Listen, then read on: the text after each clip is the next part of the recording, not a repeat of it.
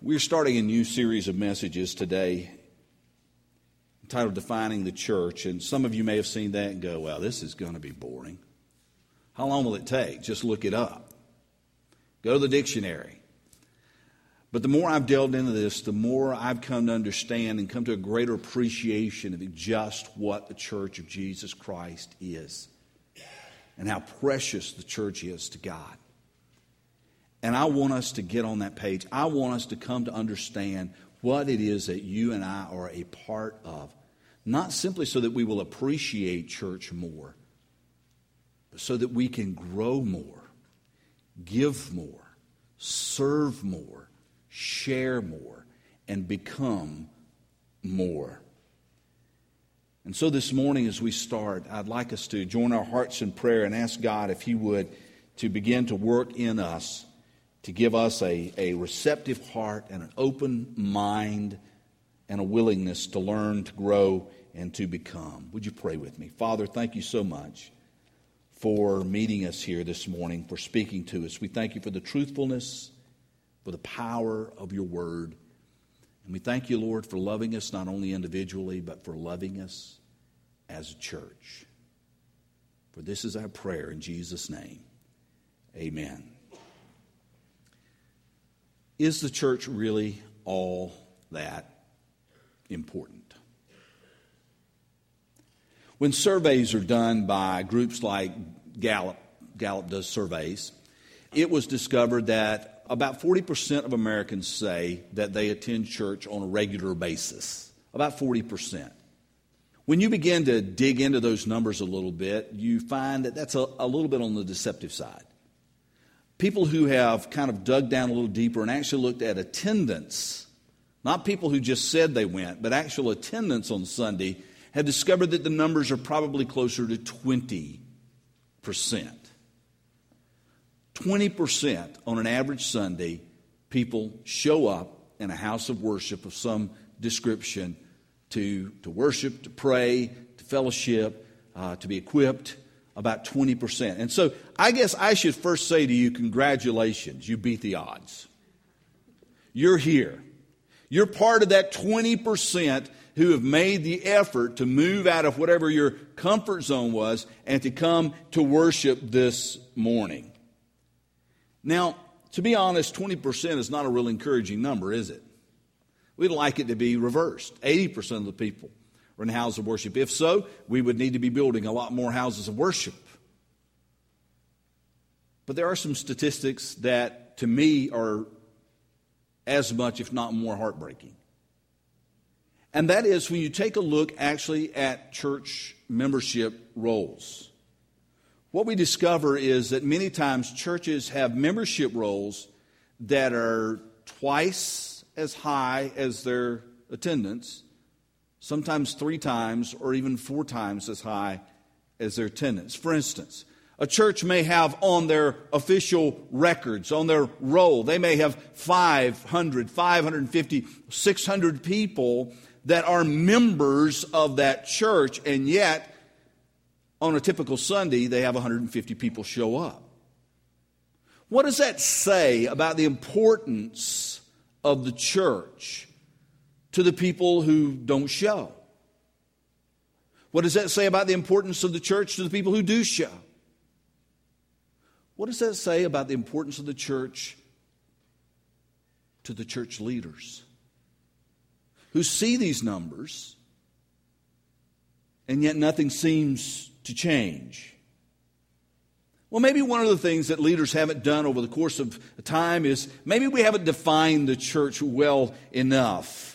And we haven't just done such a good job of letting people know what church is. And we've allowed instead the culture to define church. We've allowed the non-church world to define church for us. And certainly there's a lot of evidence for that. I think Dana Carvey is a funny comedian. Dana Carvey plays a lot of roles, but I remember distinctly Dana Carvey on Saturday Night Live, which I'm sure many of you wouldn't watch, but Saturday Night played the church lady. Now, I'm not going to attempt to do an imitation. I tried to get our student pastor to come in and put the wig on and do the whole church lady thing for you.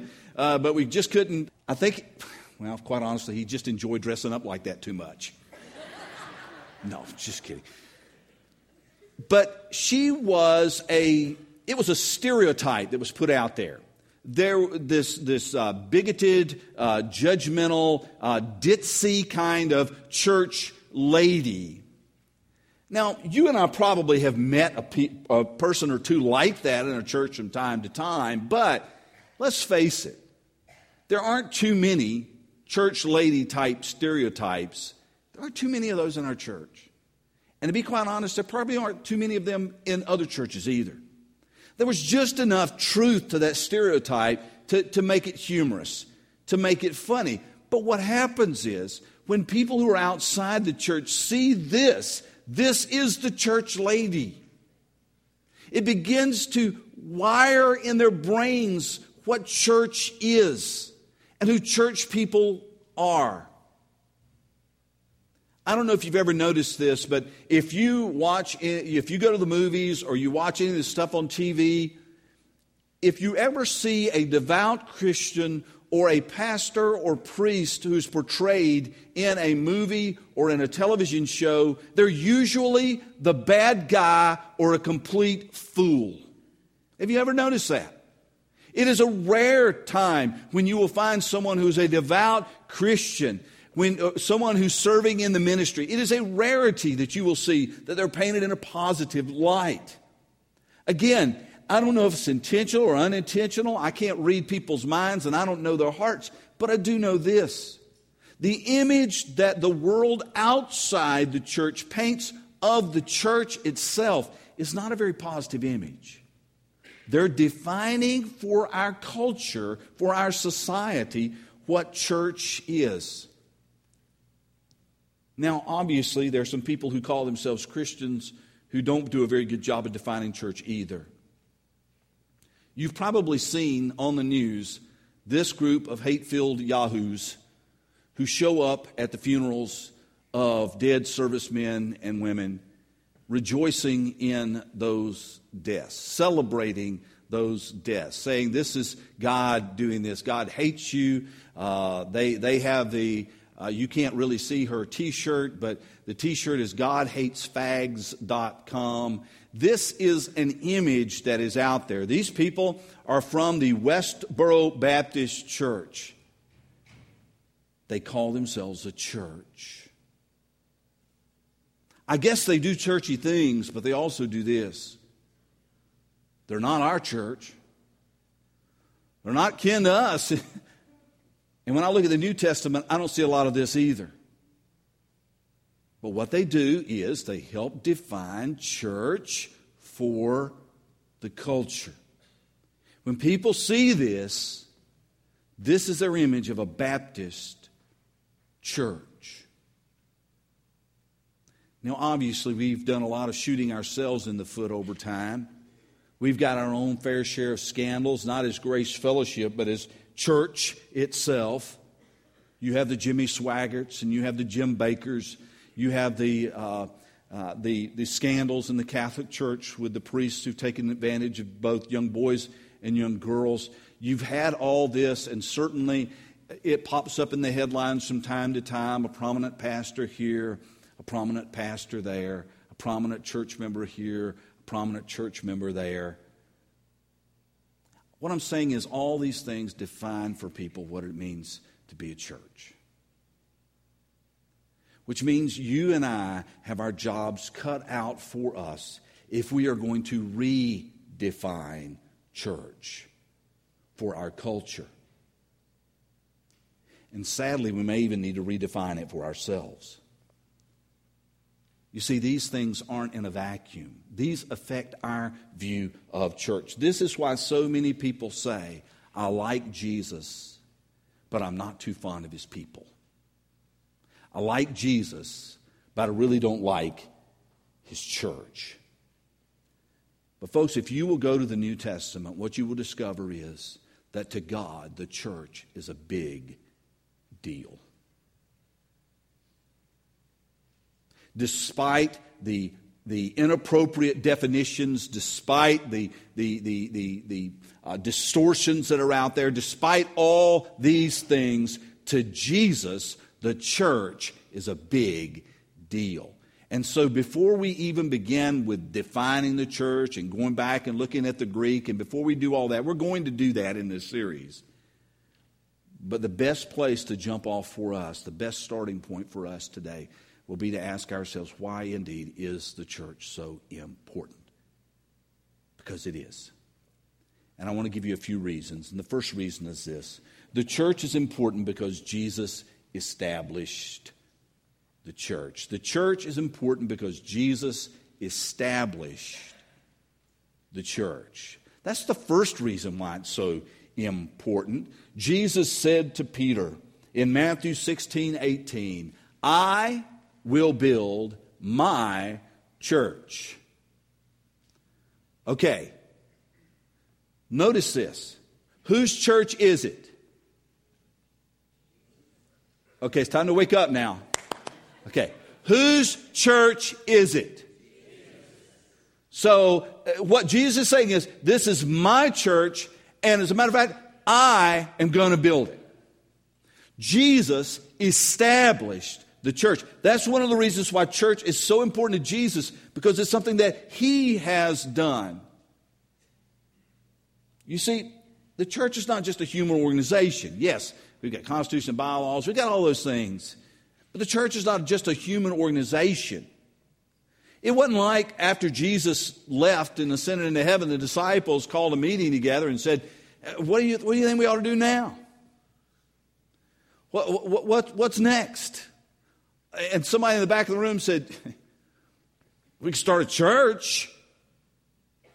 That's not how it happened.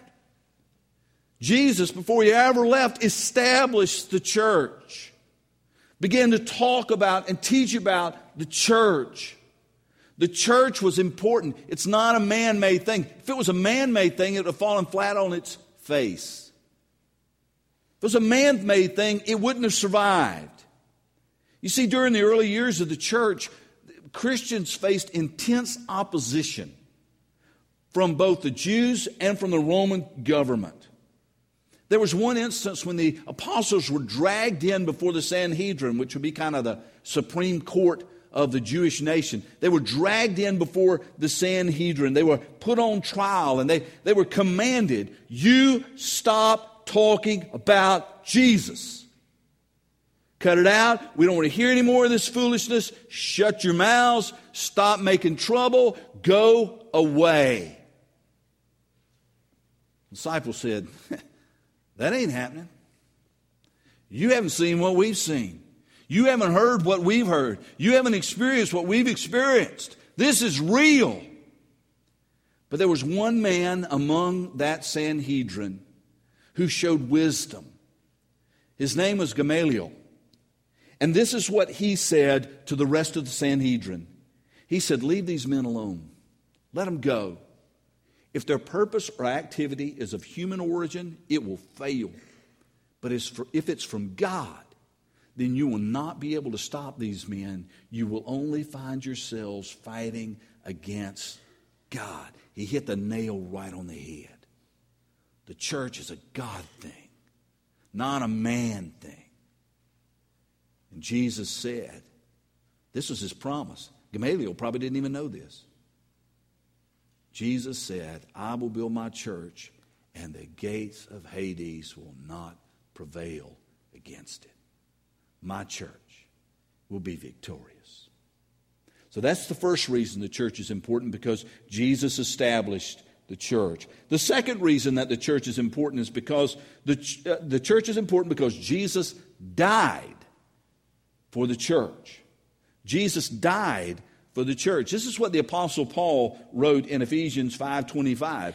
He said, Christ loved the church and gave Himself up for the church.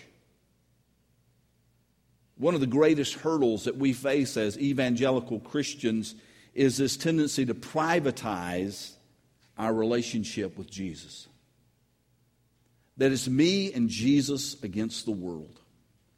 I don't need the church. I don't need the relationships. I don't need to be connected to the body. Did you hear what Carrie read this morning? The eye, she said, it can't say to the hand, I don't need you. The head can't say to the feet, I don't need you. I mean, how many of you got up out of bed this morning and you just said, hey, the rest of your body parts can just stay? I'm going to church. The rest of y'all just kind of hang out here. I'll be back later. Did you not need all those pieces? Were not all those pieces important? Absolutely. And that's exactly what we're seeing here. Every part of the body is vitally important to the functioning of the body. Did you notice what Paul said? He did not say, even though it's true, he did not say that Jesus died for each one of you. No, what did he say? He gave himself up for the church. So there's something bigger here, something grander here than just me and Jesus against the world. He gave himself up for the church. How important must the church be if Jesus is willing to give himself up for the church? And attached to that question is this one.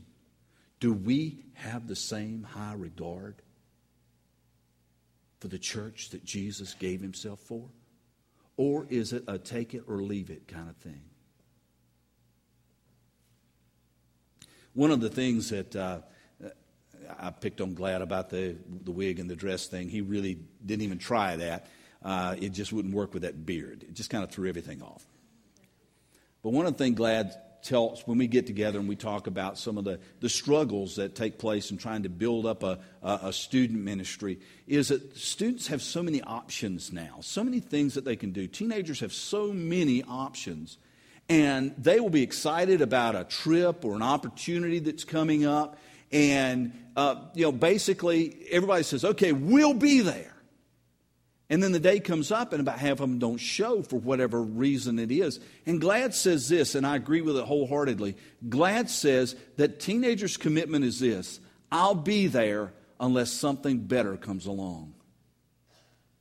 And sadly, that's how many of us approach church. I'll be a part of it unless something better comes along. Unless I had a kind of a rough night sleeping last night, I'll be there with you guys. Unless, I wake up and it's too cold outside, I'll be there. Unless I wake up and it's drizzling, I'll be there. Unless I wake up and, I got a few aches and pains, I'll be there. It's a take it or leave it kind of thing. But that's not the attitude Jesus had towards church. I'm not trying to make you feel bad or guilty or anything like that. I'm trying to tell you how important the church is to Jesus. It's important enough that he gave himself up for the church. The third reason is this: the church is important because Jesus is burdened for the church. This is really, really neat. In looking at, well, let me back it up. John the Apostle was among the 12.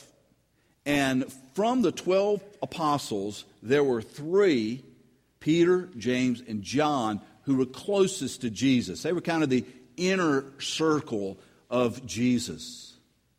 But it says something special of John that it doesn't say of Peter and James. It calls him the disciple whom Jesus loved. The beloved disciple. Now, it's not that Jesus didn't love the rest of them. It's just that John and Jesus, they were buds. And I don't think I'm actually belittling that relationship. They were close. Have you ever had someone in your life like that you were so close to that person and you loved other people, but there was a special, unique kind of deep brotherly affection, sisterly affection that you had towards someone else? That's what John and Jesus had going on here. John was special in Jesus' life, so much so that at Jesus' crucifixion, everybody else had run off. But who do we find there at the cross? There's John. And Jesus from the cross looks at John and says, John, take care of my mom. I'm giving you the responsibility to take care of my mom. That's a big deal. When the disciples heard that the tomb was empty, Peter and John raced to the tomb to get there. Now, scholars think that John was a little older than Peter because Peter got there first. You know how Peter is. He's always, he was the guy. He was ready. He was ready, aim, bam. He was ready to fire. He was gone. Well, he got there first, but he didn't go in the tomb first. He got to the tomb and he go, whoa, what am I doing? It finally dawned on him. I'm getting ready to run into a grave here. Maybe I better not do that. But John finally caught up with him, ran him on by. He was the first person to see, the first of those apostles to see that Jesus wasn't there at all. See the grave closed. And Jesus was gone. Very special place in the life of Jesus. John was one of the great leaders of the church. In fact, in the book of Revelation, the 7 letters that Jesus wrote to those 7 churches, those were the churches in Asia Minor. John, the apostle, was the apostle over those churches. He was kind of the bishop, the head guy who oversaw all those 7 churches. He was kind of the super pastor over those churches. Had a heart for those churches. It says that church history says that during the persecution of Domitian, when John would have been in his 90s, during the persecution of Domitian, that John was actually arrested, and they attempted to kill him by burning him in oil, putting him in a pot of boiling oil to kill him. John's 90-some years old. They stick any 90-year-old in here in a pot of oil, they just got, it ain't going to be pretty. John survived. Now, I don't know whether, and the Bible doesn't tell us whether it's debated whether he came out scarred from it or whether he came out perfectly whole like Shadrach, Meshach, and Abednego did out of the fiery furnace. We don't really know, but John survived that. You can see John had went through a lot. And after he survived all that, you would think they would go, well, obviously you must be innocent before God. We're letting you go. No. Then they sent him into exile onto this volcanic island called Patmos. And so here John is, maybe 95, 96 years old, having undergone all this, now separated from the churches. He can't even, he's the pastor over these churches, and he's not able to be there with the people. And guess what happens? John's there on that island, Jesus shows up. Now here's what you would think. You would think, had that happened, that Jesus would come in and he would show up and he goes, John, man, let me just tell you how proud I am of you. You stood strong. You kept the faith. You didn't yield. And I just want to let you know I'm here for you.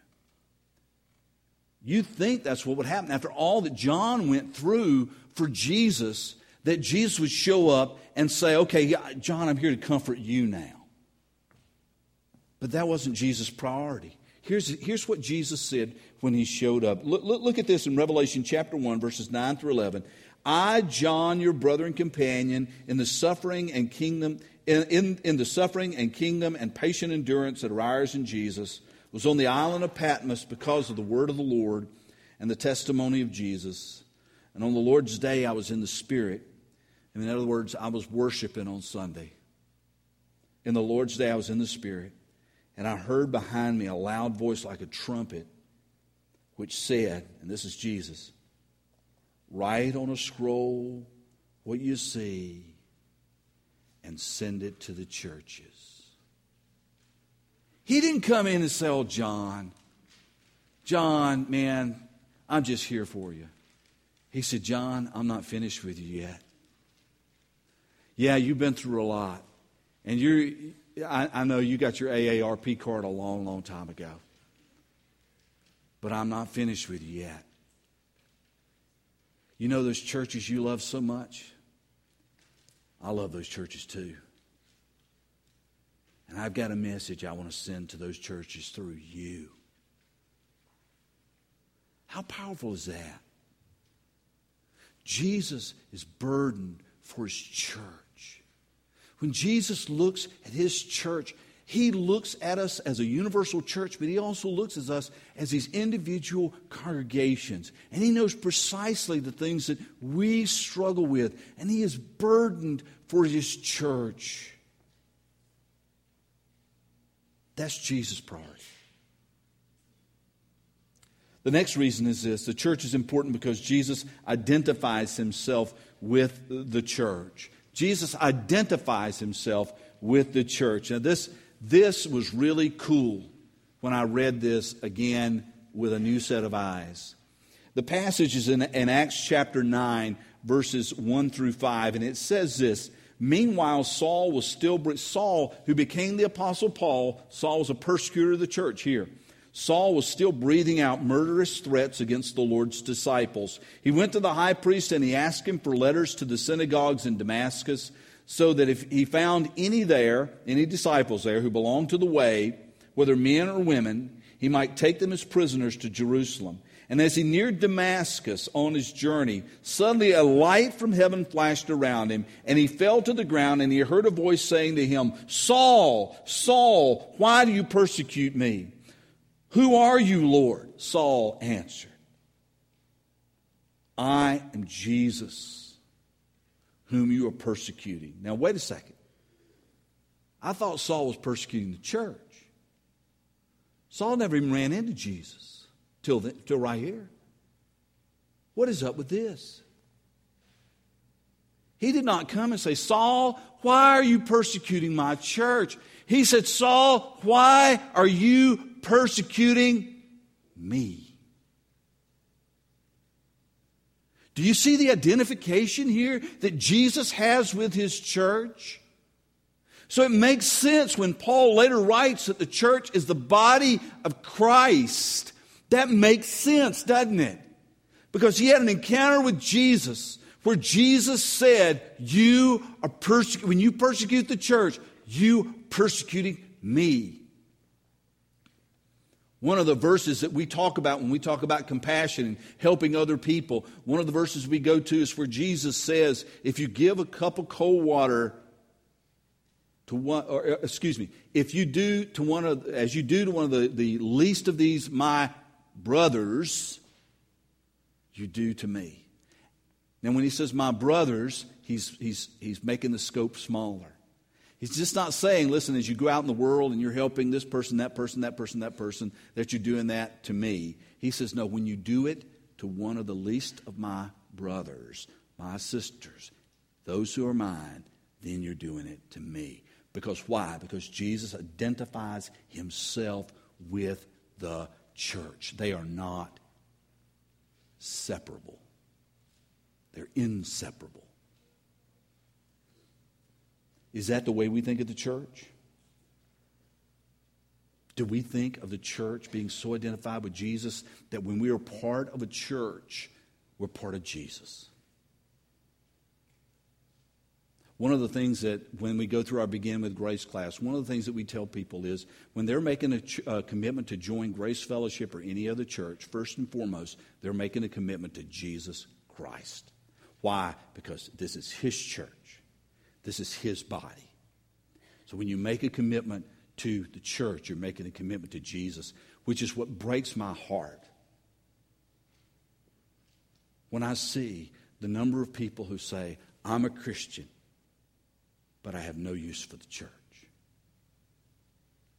We can blame the church for all kinds of mistakes and mishaps and stumbling and fumbling and bumbling all we want to. But I'm telling you that a person who says, I am a Christian, but I have no need for the church, does not understand what the church is.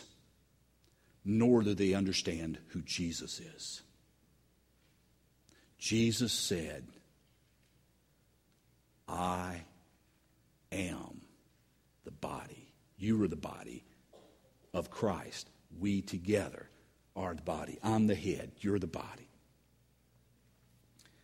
One final reason why the church is important, and I'm sure there's tons of others we could mention, and it is this. The church is important because she is the hope of the world. And the reason I use the term she, the pronoun she, is because the church is called the bride of Christ.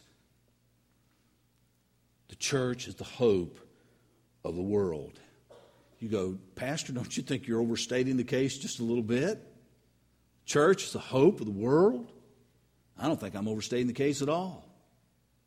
I've got some pretty good backup. Now, ultimately, we know Jesus is the hope of the world. But this is what Jesus shared with those who were his. In 2 Corinthians chapter 5, verses 18 and 19, the Paul who came to understand that Jesus said, anytime, that if you're persecuting the church, you're persecuting me. This is what Paul wrote in 2 Corinthians 5. All of this is from God, who reconciled us to himself through Christ and gave us the ministry of reconciliation, that God was reconciling, bringing together the world to himself in Christ, not counting men's sins against them. And he has committed to us the message of reconciliation. Who is the us? The church. Jesus came to reconcile, to bring together on the cross, to bring fallen man and holy God together to reconcile what was broken. And Jesus gives now to us that ministry. We are the hope of the world. A verse that some of you memorized a long time ago, and some of you may need to memorize now, is found in Matthew 28, and it says this: Then Jesus came to them and said, All authority in heaven and earth has been given to me. Therefore, go make disciples of all nations, baptizing them in the name of the Father and the Son and the Holy Spirit, and teaching them to obey everything that I've commanded you. And he goes on to say, and surely I'm with you always to the very end of the age. Why am I with you? Because I'm the head and you're the body. I'm the head, you're the body. Of course I'll be with you.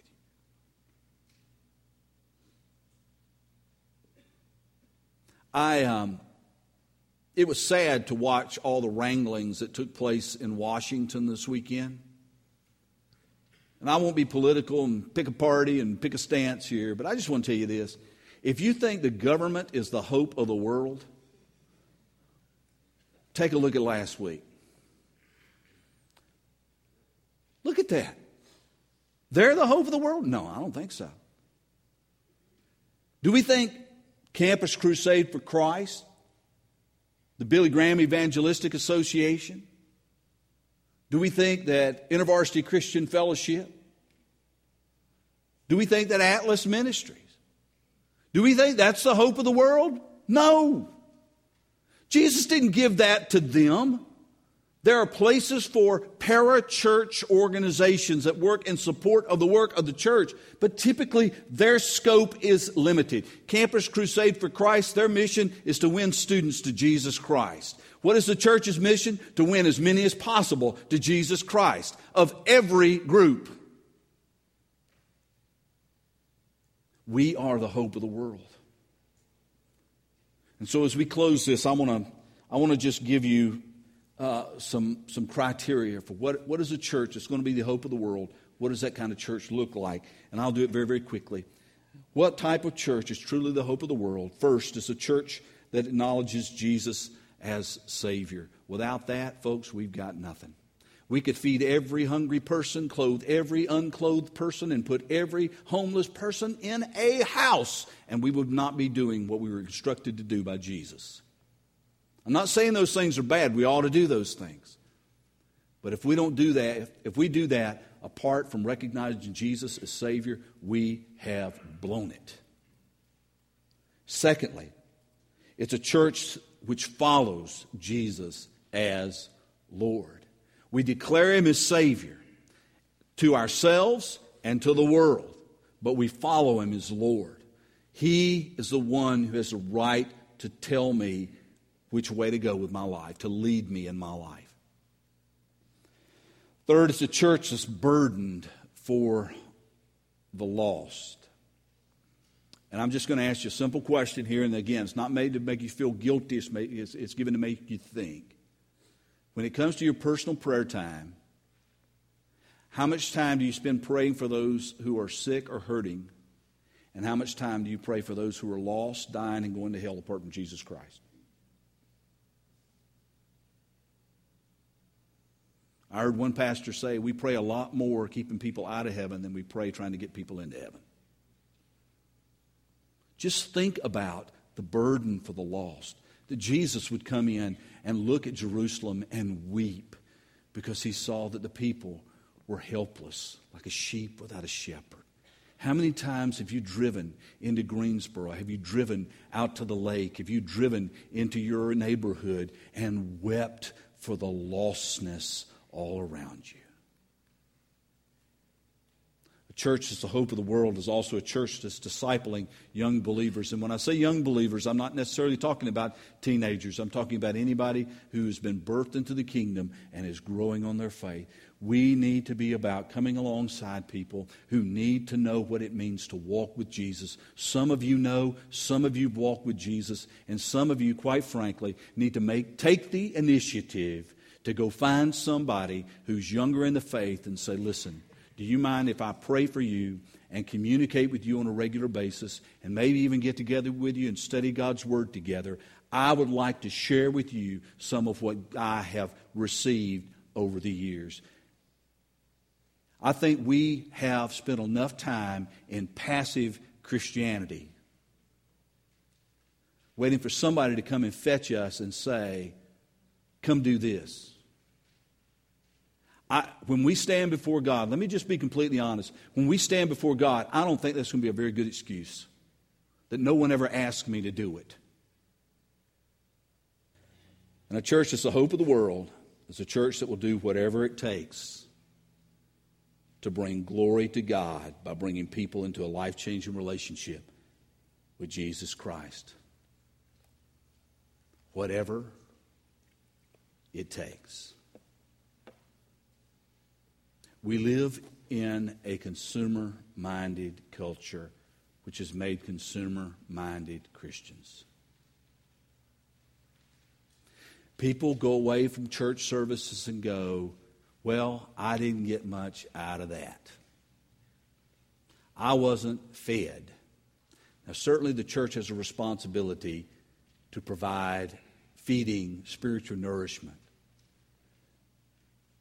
But you are not a bunch of little baby birds in a nest squawking at mama to give them some chewed up worm.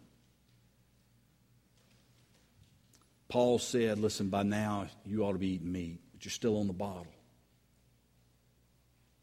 For some of us, it's time to grow up.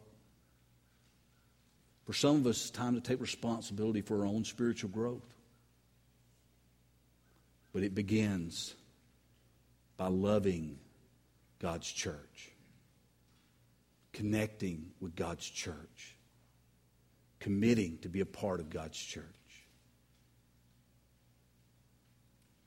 I hope that this morning we've come to understand at least a little bit just how important that is to Jesus.